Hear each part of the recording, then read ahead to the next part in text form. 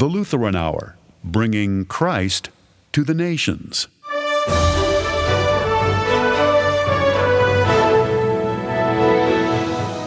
It's been called the original sin. Dr. Michael Ziegler shows why our pride is not something of which we should be proud. God is against your pride, not because he's in competition with you. God is against your pride because he wants to give himself to you. And Dr. Jeff Gibbs talks about the spiritual meaning behind the Bible's supernatural elements. So the miracles actually show what's wrong with the world, and they show what it will look like when God decides to put things right. Pride and the Devil's Pendant today on The Lutheran Hour. Hello, I'm Mark Eischer. Thanks for making this program part of your day, and thank you for your faithful support. Your gifts and prayers help the Lutheran Hour bring Christ to the nations and the nations to the church. Learn more at lutheranhour.org. Now here's our speaker, Dr. Michael Ziegler. The first year as a cadet at the United States Air Force Academy in Colorado includes activities that some might consider hazing, such as being yelled at by upper-class cadets, doing exercises to the point of exhaustion, and being forced to memorize impossible amounts of tedious military knowledge. Most of what I experienced as a cadet at the Air Force Academy was not what I would consider hazing. It was a rite of passage that forged bonds between classmates and made us all a little bit more resilient. But there was one activity in which I participated that was something different. At the end of that first year, all the new cadets face a final week, a week of grueling physical and mental tests and trials, Hell Week. And if we made it through together, we'd each receive an insignia, a badge, a small metal pendant to signify our accomplishment. It was a tiny silver airplane propeller overlaid on a set of wings, the Prop and Wings badge. Now, at the beginning of that week, an older cadet pulls me aside and says that he's selected me for a special honor, a secret honor, to prove I was superior to my classmates. I could have my Prop and Wings badge early, but that whole week I would have to wear it under my shirt, pinned to my chest. Literally, with the little butterfly fasteners removed and the two metal pins on the back exposed and pounded into my flesh. He made the whole thing sound very selective and prestigious, and I agreed.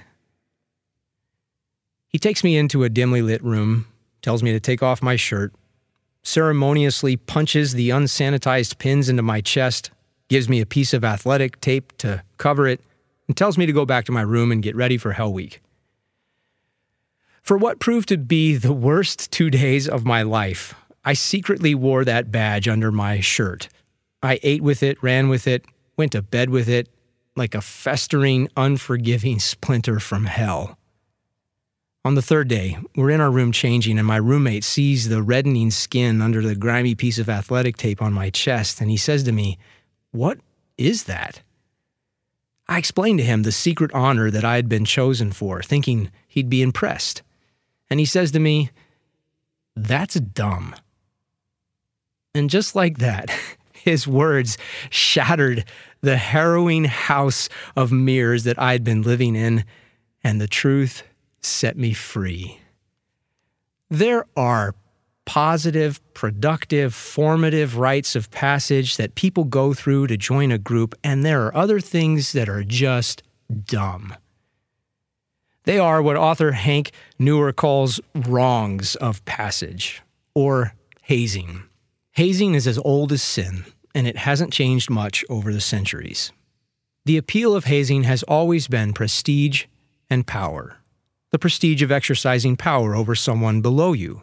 The practice of hazing has always been parasitic. Like a tick or a tapeworm, it latches onto a larger body, leaching the lifeblood, threatening its health, and if left unchecked, the parasite will dominate that body, exploit it for its own self-serving purpose. And what is hazing's purpose? Like a cancer, it just wants to make more of itself, to pass on its practices, to form others into its own distorted image. On this program, I've been inviting you to listen with me to the ancient biography of Jesus of Nazareth, known as the Gospel according to Luke. In Luke's account, Jesus is called Savior. His mission is to save us, to save you, to save me, to save everyone. To save us from what? Well, among other things, to save us from hazing. Now, I don't mean hazing on a merely human scale. The cruel initiations that people inflict on others when they're trying to join the in-group, that's a symptom of a deeper problem, a spiritual problem. There is hazing, domineering, parasitic, self-replicating practice on a deeper level. And Jesus came to save us from that. The supernatural being behind hazing, in all its forms, the Bible calls the devil.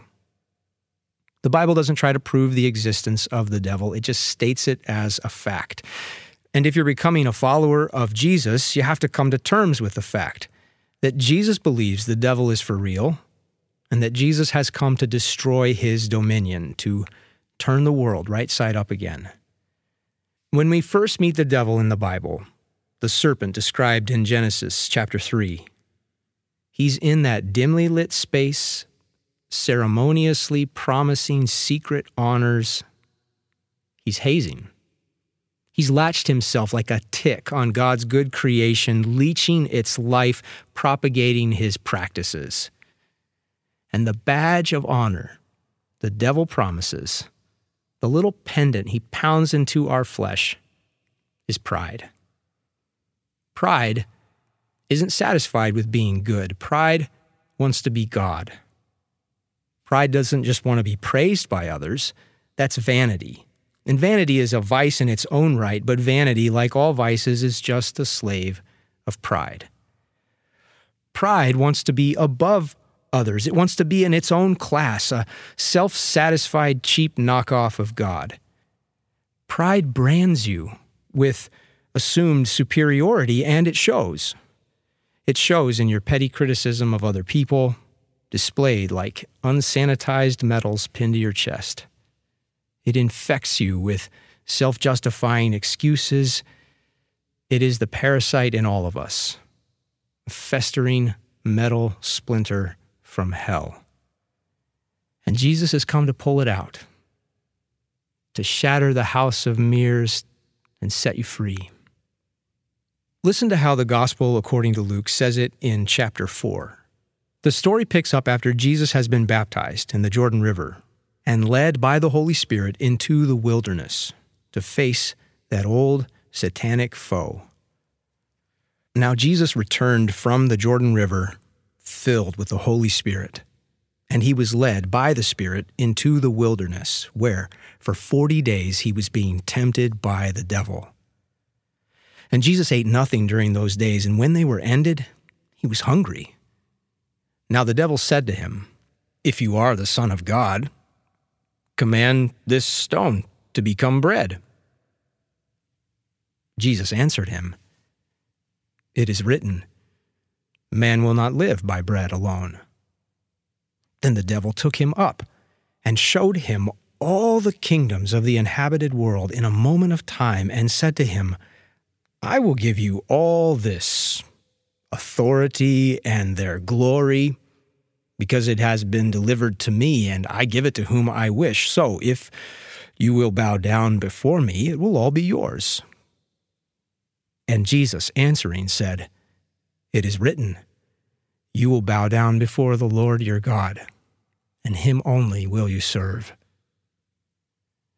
And he took him to Jerusalem and set him on the pinnacle of the temple and told him, "If you are the Son of God, throw yourself down from here, because it is written, he will command his angels concerning you to guard you, and on their hands they will bear you up, lest you strike your foot against a stone."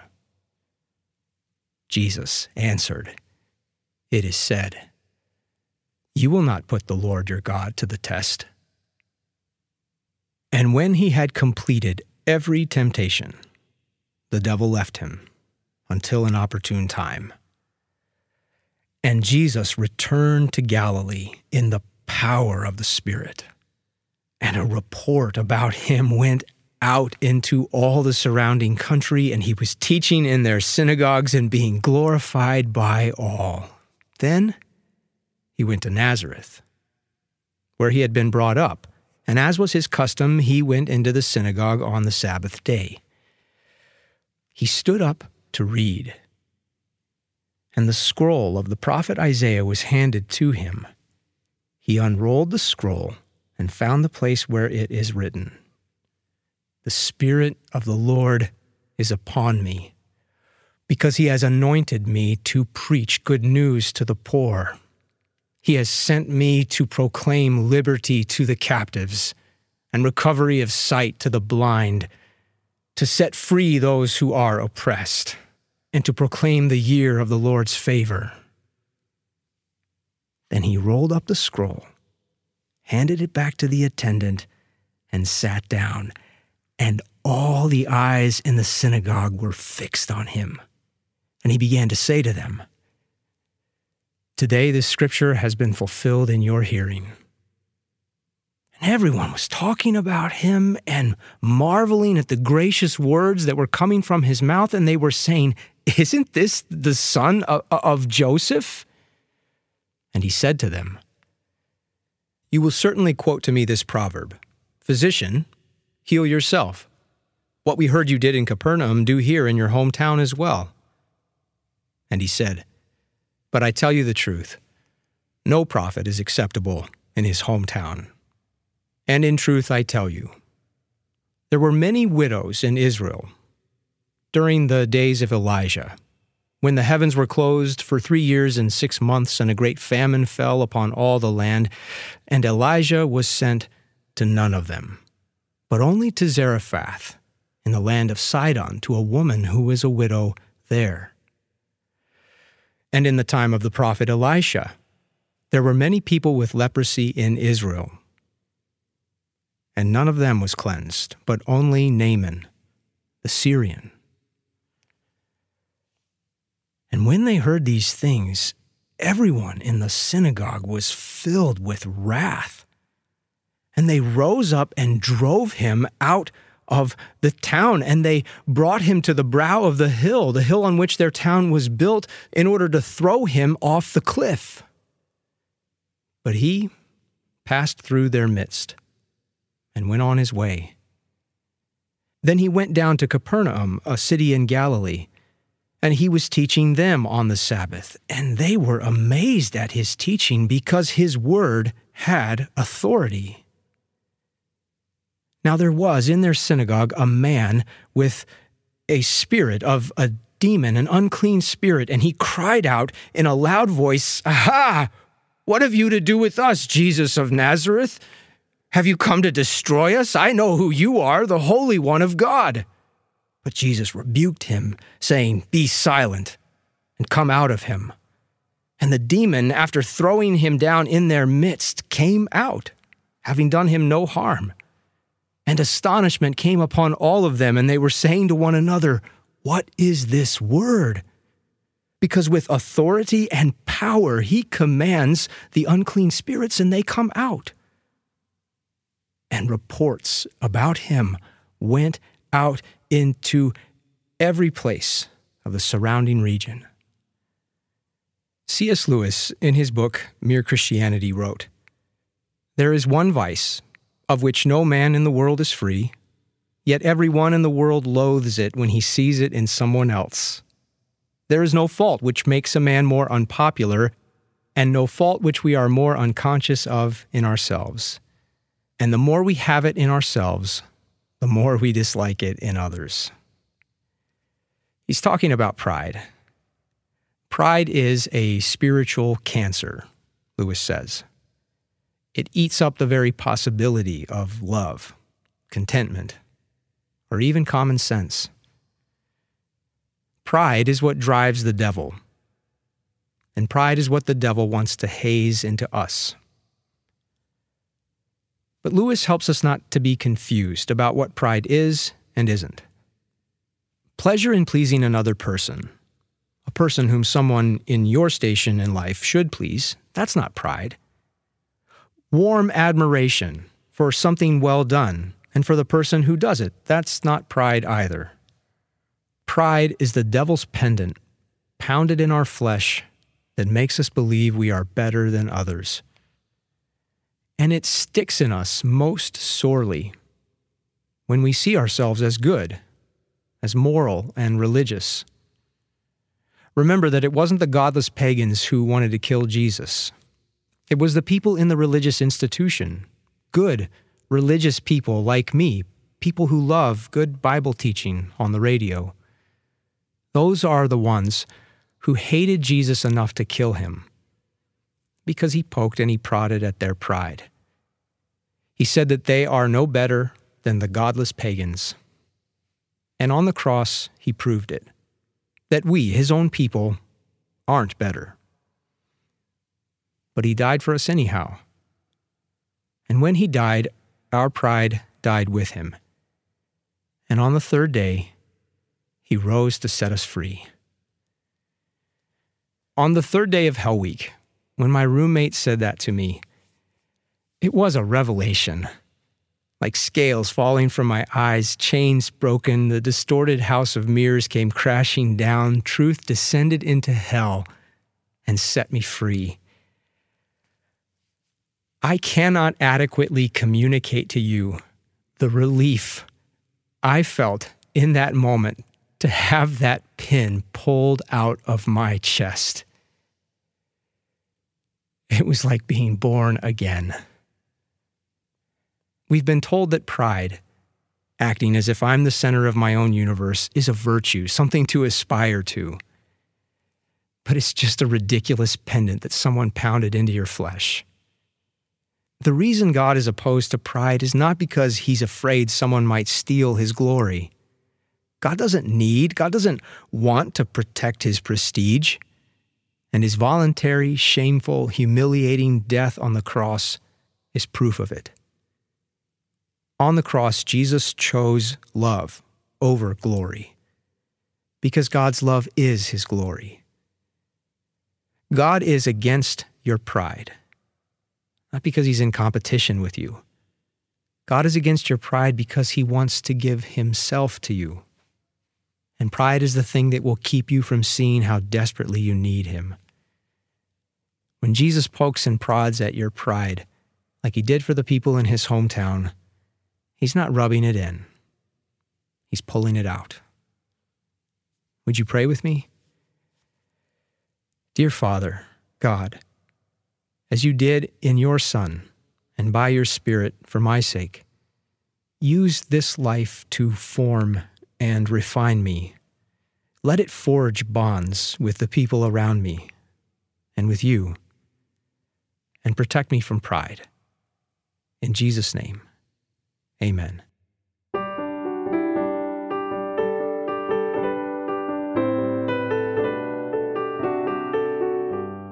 You're listening to the Lutheran Hour. At LutheranHour.org, you'll find free online resources, archived audio, our mobile app, and information about this program and its speakers. Go to LutheranHour.org. Now back to our speaker, Dr. Michael Ziegler. Thank you, Mark. Today, I'm visiting again with Dr. Jeff Gibbs. He's been teaching people about the Bible for about as long as I've been alive. It was about 40 plus years. I became a pastor 42 years ago. All right. So I 1 year longer I've been alive than that. But thank you for being here. It's a pleasure, Mike. Many people today, even non-Christians, are going to grant that Jesus is a wise teacher, influential, and of course that's true. However, when you listen to these accounts of Jesus' life in the New Testament, especially the Gospel of Luke, what really stands out is all the supernatural things he's doing. He's driving out demons with a word, stilling a storm with a word, healing people with the word, even raising them from the dead, all with a word. So what's the significance of these supernatural dealings of Jesus? Are they essential to his life story?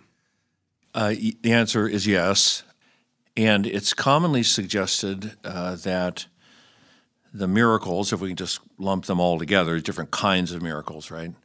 It's commonly suggested that the miracles most importantly, tell us who Jesus is. So people commonly say that the miracles prove that he's true God. But when you recall just how important the theme of the kingdom or the reign of God is in Matthew, Mark, and Luke, and we're talking about Luke now, I think you could sharpen that focus. So the miracles actually show what's wrong with the world, and they show what it will look like when God decides to put things right. So what's wrong with the world is that behind all the evil is this evil one.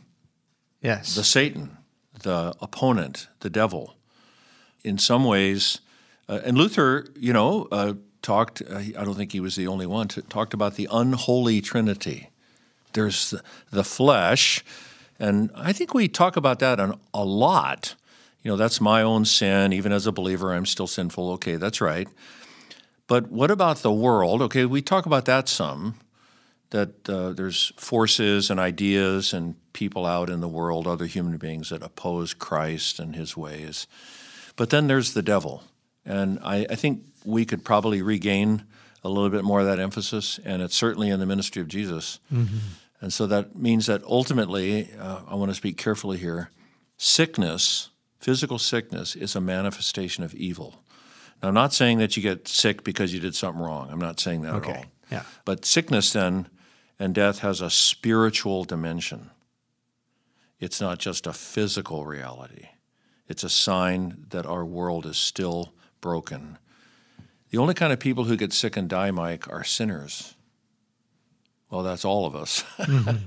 right? And that's why Jesus died, actually, because he became a sinner. He didn't have any sin of his own, but he took our sin on himself, and part of that meant that he would die, because the wages of sin is death. Yeah. So it puts a spiritual interpretation on the problems of the world that I think we do well. It's not just natural. It's not sickness. Again, is not just a phenomenon of molecules and viruses and bacteria, although it is that as well. Now, nothing can separate a believer from the love of God, which is his or hers in Christ Jesus. Not life or death or angels or anything. But that doesn't change the fact that death is an enemy, and it's an evil. It's a mitigated, it's a softened evil, but it's still evil. Mm-hmm. Just like sickness, physical sickness is a sign of our not yet perfected, not yet turned right side up world. To use a language of Jesus, the strong man right. has been stripped of his power right. and is being plundered. Exactly. The evil one is being right. plundered. Yeah, I really like that image. Yeah. But again, Jesus is stronger than the devil. Yeah. I really like that image. Yeah, we can fit in a miraculous healing into our present modern technological worldview, but it's this devil, the evil one, right, that makes us uncomfortable, or we just don't quite know how to understand who he is and what he does. But these spiritual beings that are hostile yes. to God's kingdom coming, yes, that seems like it's a pretty important thing to understand yes. when looking at Jesus' life and ministry in the gospel according to Luke. It is, yeah. And again, I kind of feel ashamed to admit, but I don't think I'm alone here, that I go for long stretches of time without kind of pondering this dimension of the world in which I still live. So this is where the Scripture simply calls me back and says, oh yeah, you've forgotten about this. As an example, Mike, I tend to be kind of a worrier, and I'll wake up in the night and I'll worry about this and that and the other. And sometimes I just can't shake it. I just can't shake it. And Renee, Renee, mm-hmm. she sometimes says to me, well, you just need to rebuke Satan. And so sometimes, fairly often actually during the night, when I find myself plagued by these worries, I just pray the Agnus Dei over and over again. Lamb of God, you take away the sin of the world, have mercy on us. Lamb of God, you take away the sin of the world, grant us your peace. And I don't know, I wouldn't say it works every time, but it's not if you're going to be awake during the night, it's not a bad thing to be pondering, Yeah. I love the way Jesus in the book of Acts, chapter 26, he characterizes the whole life of the Christian, of the follower, is turning from the power of Satan to God. Right. That's what he says the mission of Paul is, Yeah. and through Yeah. the church, is turning from one power to another. Right, right. Yeah, and it is a battle. There's a modern Christian hymn that I quite like. It's called O Church Arise. And there's a line in there that says, our call to war against the captor strong, that's Satan, not to rage against the captives. Those are unbelievers. Yeah. Yes. And now, again, evil people do evil things, right? And unbelievers sometimes act very much like the enemies of God. But I like the primary emphasis of that, is that the real enemy is Satan here. And I don't think we're ever called to love Satan. No. But we are called to love our enemies because they're Satan's captives. And I just love that. And then it goes on. It shows this different way. This is St. Paul's language now, but the different way of being king and doing kingdom and reigning. So our call to war against the captor strong, not to rage against the captives, and wield the sword that makes the wounded whole. Sword of the Spirit. Yeah, exactly. Isn't that beautiful? Is the word it's of God. It's a sword, but it doesn't wound. Yeah. It makes the wounded whole. I thought, boy, that songwriter was having a good day. Yeah. when he came up with that lyric. So thank you for sitting down with us and making time to help us take up this sword of the Spirit, which is the Word of God. You're very welcome, Mike. It's a pleasure to be here.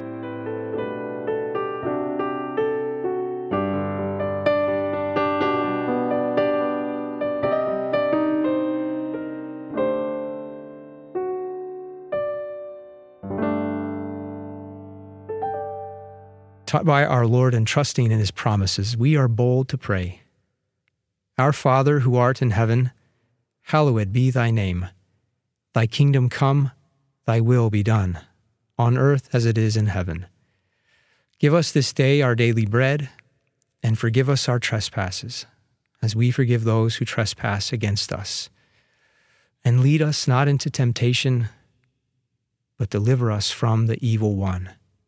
For thine is the kingdom, and the power, and the glory, forever and ever. Amen. Receive the blessing of the Lord. The Lord bless you and keep you. The Lord make his face shine on you and be gracious to you. The Lord look upon you with his favor and give you peace. Amen. This has been a presentation of Lutheran Hour Ministries.